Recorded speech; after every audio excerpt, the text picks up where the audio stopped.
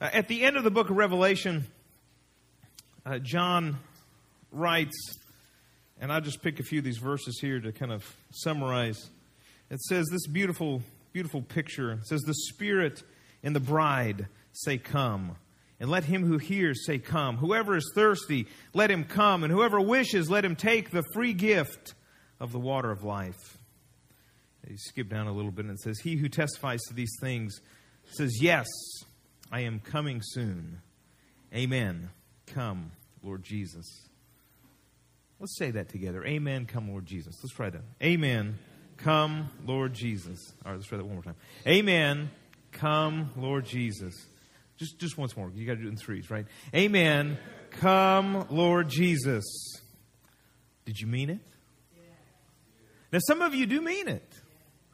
Others of you, you're like, amen, come, Lord Jesus, in a couple of years, maybe. Not right now. Maybe just a little bit later. You know, I used to feel that way. I mean, I'll be honest with you. I used to feel that way. I think the older you get, the more you're anxious for heaven. So some of you, you're really anxious for heaven. But that doesn't matter. I'm not looking at anybody. It's just the way that it is. But I mean, I think when you're younger, you think, man, I really want Jesus to come later. I'd really like to kind of do some things. I remember thinking to myself, I'd like to experience life, get out on my own, do some things, and then Jesus could come. And really at the root of that, and the root of it for all of us, I think, is we have this belief that what we've got planned for us in the future is better than what God has planned for us in the future. That's just the crux of the matter. It's this belief that, what we've got in store for ourselves is better than what God's got in store for ourselves. In heaven's for eternity, right? So what's a few more years here? It's not that big of a deal in the scheme of things. And that's sort of our thought. And I have to admit that I really wrestled with the idea of heaven. Heaven really sounded like a better alternative than the other alternative of hell. And so I knew I didn't want to go there, but I wasn't sure that I really wanted to be in heaven like right now. And it wasn't until I heard a New Testament Greek professor over at Ozark Christian College talk about heaven. His name's Kenny Bowles. He's actually got a whole Bible study on heaven. That I really started to get excited about heaven. And so this morning I want to talk about heaven. I want us to think about heaven. I'm going to borrow a lot of Brother Bowles' material because he's just spent a lot of time thinking about heaven.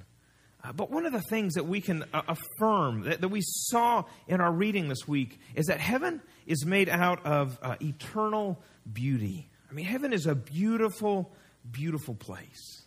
And we get kind of stuck with the temporal beauty of the earth because we just enjoy it so much. Last night, our family went over to the Betos family. We were outside enjoying the lovely weather. The kids were out playing in the yard, and it's just so nice and so pretty and green, and the trees are nice. It's easy to kind of get stuck, thinking that this is great. And it is great. I was talking with a guy a few weeks ago who'd moved here right after World War II. And he told me, he said, this is heaven's waiting room. Kentucky is heaven's waiting room. And I've been a lot of places, and I'll tell you what, I agree with him. I think this is one of the more beautiful places you can be. I think it is heaven's waiting room, perhaps, but it's not heaven. You know what I'm saying? It may be close as far as we're concerned, but it's not there yet. I love the seasons. The fall is beautiful, the leaves changing color, and the green, and all the plants coming to life. And, and I even like snow more than we get here. I like all of those things. And I suspect that there's not anybody here that doesn't like the grandeur of the mountains or the vastness of the ocean. And we'll all pause if we're at the right moment to enjoy the sunset. Don't we all enjoy that? And we get stuck and we think, man, this is beautiful. But the problem is that by heaven's standards, we're all legally blind. You know that, don't you? By heaven's standards, we're all legally blind. We've got a graphic here of the amount of light the human eye can perceive. See that little green strip up there? That's the visible light that you can have. And then beyond that, it goes out to the ultraviolet and the infrared and the X-rays and the microwaves and the radio and the gamma rays. And John Smith is going to offer an entire symposium on this later. I'm not going to go, but you're welcome to come. And but that's the light that exists. But we don't see that. But I mean, what would the world look like if you could conceive all of those things? And it's not just light. I mean, it's hearing too, isn't it? We love to listen to things. We love music. Everybody likes to listen to music, maybe some music. We all like to listen to that. But I mean, last night as we were outside, we were enjoying all the bugs that come. I like to listen to bugs. I don't like it when the bugs want to come visit with me. I just like to listen to them from afar. The crickets in concert. It's beautiful. But according to heaven, we're all legally deaf. We'll pull up another graphic here of what you can hear. That's the piano range. And then the blue box is out there beyond that. And then out of there is, sound that we know exists, and that actually goes in an infinite direction either which way, I suppose. But I mean, that's all that we can hear. And so according to heaven's standards, we're all legally deaf. And I just want to think about that with you for a second. If God who created your eye and created light, and if God who created your ear and He created sound, if God created those things and then created beauty for you to enjoy it, my question I want to ask you is, if He created an infinite spectrum of light and sound, do you think He ran out of creativity when He was giving you an ear and giving you an eye? I think the answer is absolutely not.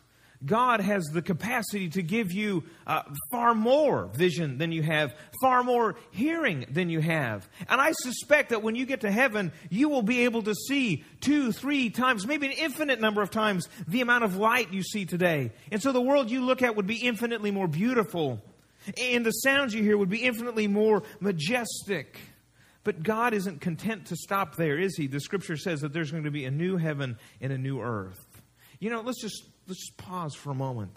All of the things that we desire in life, God gave us those desires. God gave us those drives. The desire for beauty, the desire for beautiful sound, for images, the desire for food, all the desires we have, God has given us those desires, and He's given us the ability to satisfy those desires.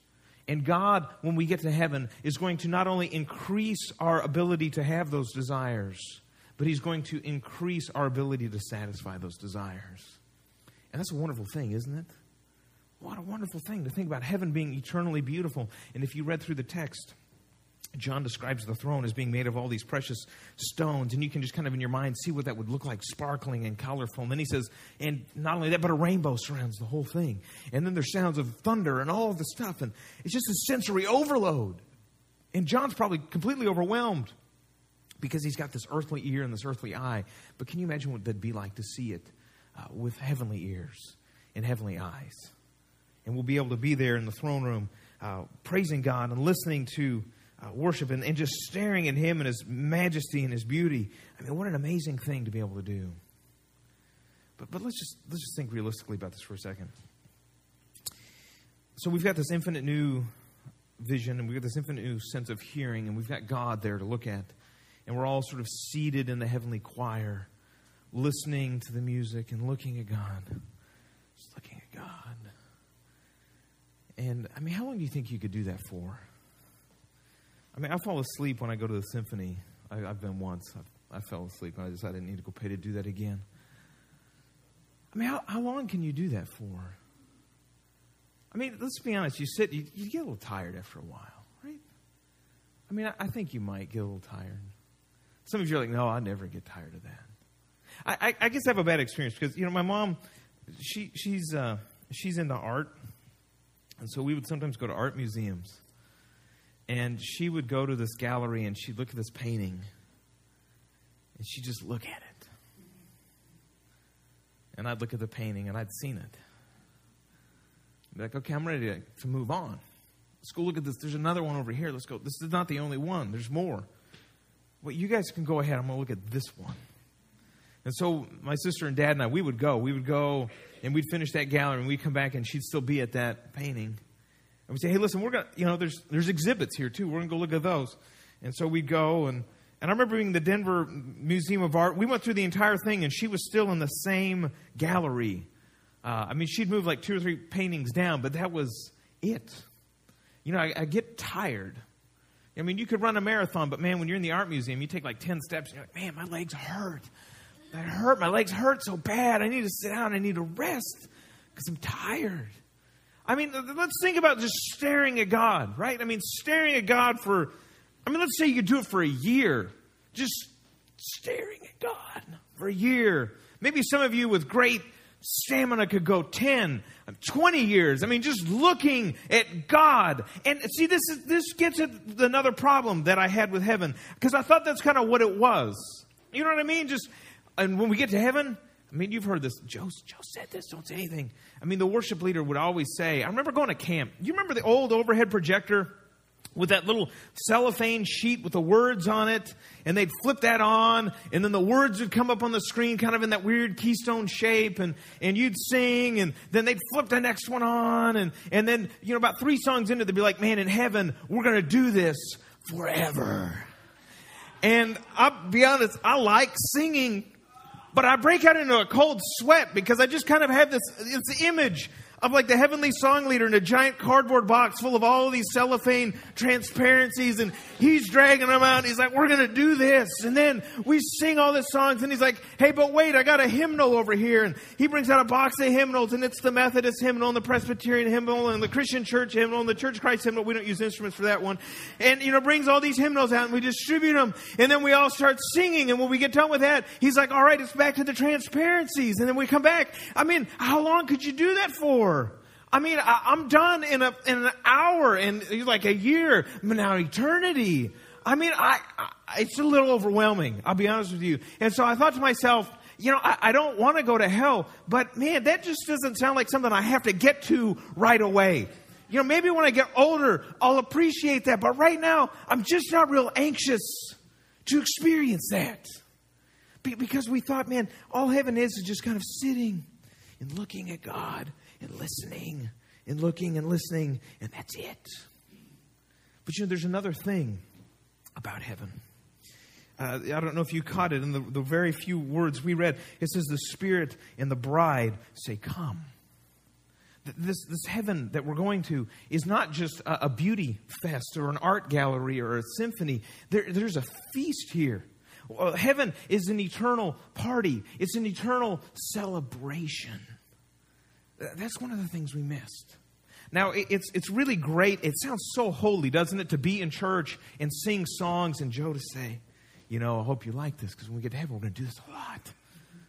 Man, that sounds good. I'm for that. And I think you should say that because we're going to sing in heaven. I know that. And I know we're going to sing a lot in heaven. I'm okay with that. But there's another thing we're going to do. We're going to eat. I mean, we are. Jesus' favorite image of heaven. What is Jesus' favorite image? He says the kingdom of heaven is what? It's like a wedding banquet. How many times does Jesus say that? He says a whole bunch. The kingdom of heaven is like a celebration. It's a party. It's like a father that lost his son, and then they kill this calf, and then they all get together and they eat. I mean, that's what heaven's like. It's this big, big buffet, this big dinner. But we don't at potlucks pray and say, hey church, I hope you like eating because when we get to heaven, we're going to do this a lot. I mean, you don't hear that.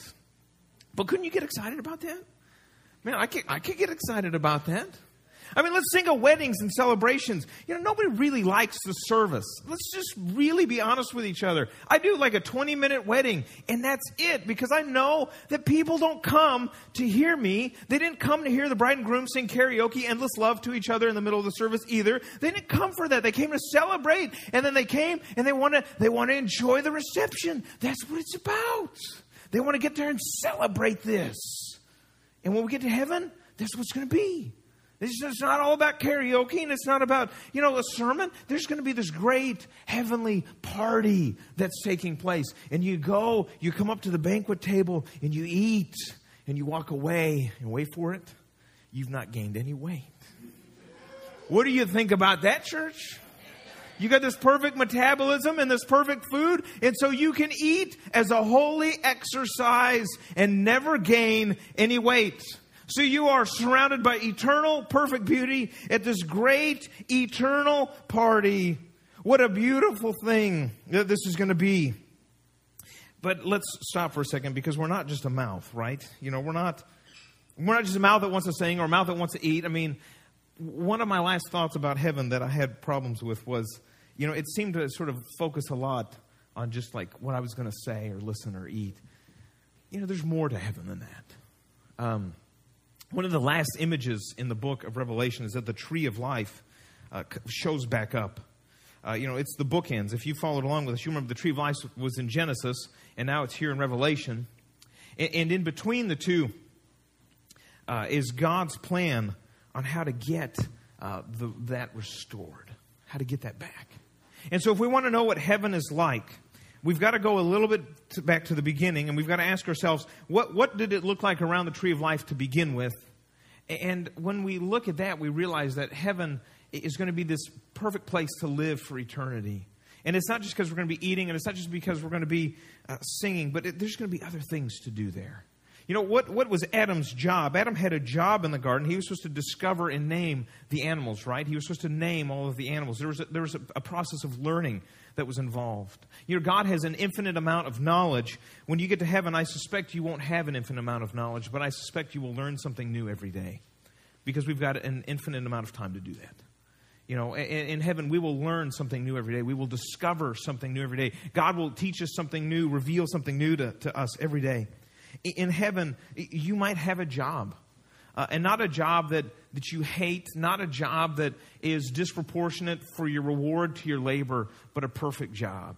You know, in the garden, we know that Adam was there to take care of the garden. He was going to be a gardener, he was going to be a tender, he was going to be a discoverer, he was going to be a learner. In heaven, that might be your job. You might be an explorer, a discoverer. This is going to be a new heaven, there's going to be a new earth. Your job might be to map out this new world. Your job might be to sing in the heavenly choir. Your job might be to create something. I don't know what your job is going to look like in heaven, but I suspect that we will all have something that we do that is incredibly satisfying. In heaven, we will have an incredible depth for relationships that we don't have now.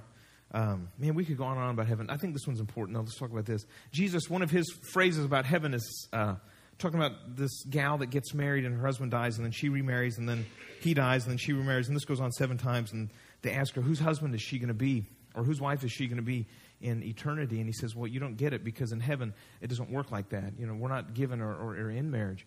And a lot of people are troubled by that, because they're like, well, you know, why can't we be friends, or can't we be married? I don't know that that's the issue. I think what God is getting at, what Christ is getting at, is that there's going to be a whole new level of intimacy. We go back to the garden and we see that Adam and Eve are there. It says they're naked. They feel no shame. There's this level of intimacy that they have with each other. And we have every reason to believe that if they had children, that level of intimacy would have continued among all people. I suspect in heaven we'll be able to have perfect relationships with each other, not hindered by the problems we have today with sexuality. You know, you think about it, sex gets in the way of a lot of our relationships. You know, if I come up to a woman here at church, I put my arm around her and I sit a little too close, a little bit too long. People start to go, well, what's that all about? Why is he doing that? What was the problem there? There's that sexual problem. People are going, is he? What's going on? If I come up to a man and I put my arm around him and I sit there a little too close, a little too long, he'll look at me and say, what are you doing? What's up with that? What's the problem there? Is that sexual problem again? You know, it gets between us. In heaven, I suspect that what Christ is getting at is that we'll have this capacity to have these perfect relationships. So we're going to have this perfect party in this beautiful place. We're going to have perfect jobs. We're going to have a perfect relationship capacity for everybody. Heaven is a wonderful place. If you look through the end of the book, you see that there's other things here. And we don't even have time to get into all what heaven is probably going to be like. But we see it's going to be free from sin. It's going to be free from chaos. It's going to be free from darkness. It's going to be free from sadness. It's going to be free from death. It's going to be free from pain. It's going to be perfect forever. I suspect it'll also be free of tiredness. You know, tiredness. Some of you may be tired this morning. Kind of tired like I was talking about, you know, going to the museum, being tired. I got tired the other day. You know, we're out in the backyard. Caleb and I were throwing the baseball. This goes on for like 30 minutes, 40 minutes, 45 minutes, creeping up on an hour here. And, you know, I'm starting to get tired. You know, I mean, it's got to chase this ball all over, and he's got to chase this ball all over, and it's got to go over the fence a couple times. And, you know, I'm getting kind of tired of this. But you know what's interesting is he could do this all day long and be perfectly satisfied. with that. And I suspect that in heaven, we won't get tired. I suspect that in heaven, there will be small things like that we could do forever that would bring us the same amount of delightment and enjoyment as it does to children today. Maybe in heaven, the best thing to say is that we will be forever and eternally perfectly young and full of wonder at everything that it is that meets our eyes. Isn't that going to be great? Scripture says there's one way to get to heaven. Worship team's going to come up. There's only one way to get there. Jesus says there's one way to the Father, and that's through me. And so this morning, if you say, you know what, man, I'd like to have that promise. I don't want to be tired. I'm looking forward to what that's going to be like. I want you to know that you can have it. Everybody can have it. You can have it in Christ. This morning, if you need to receive Him, we'll invite you to come forward.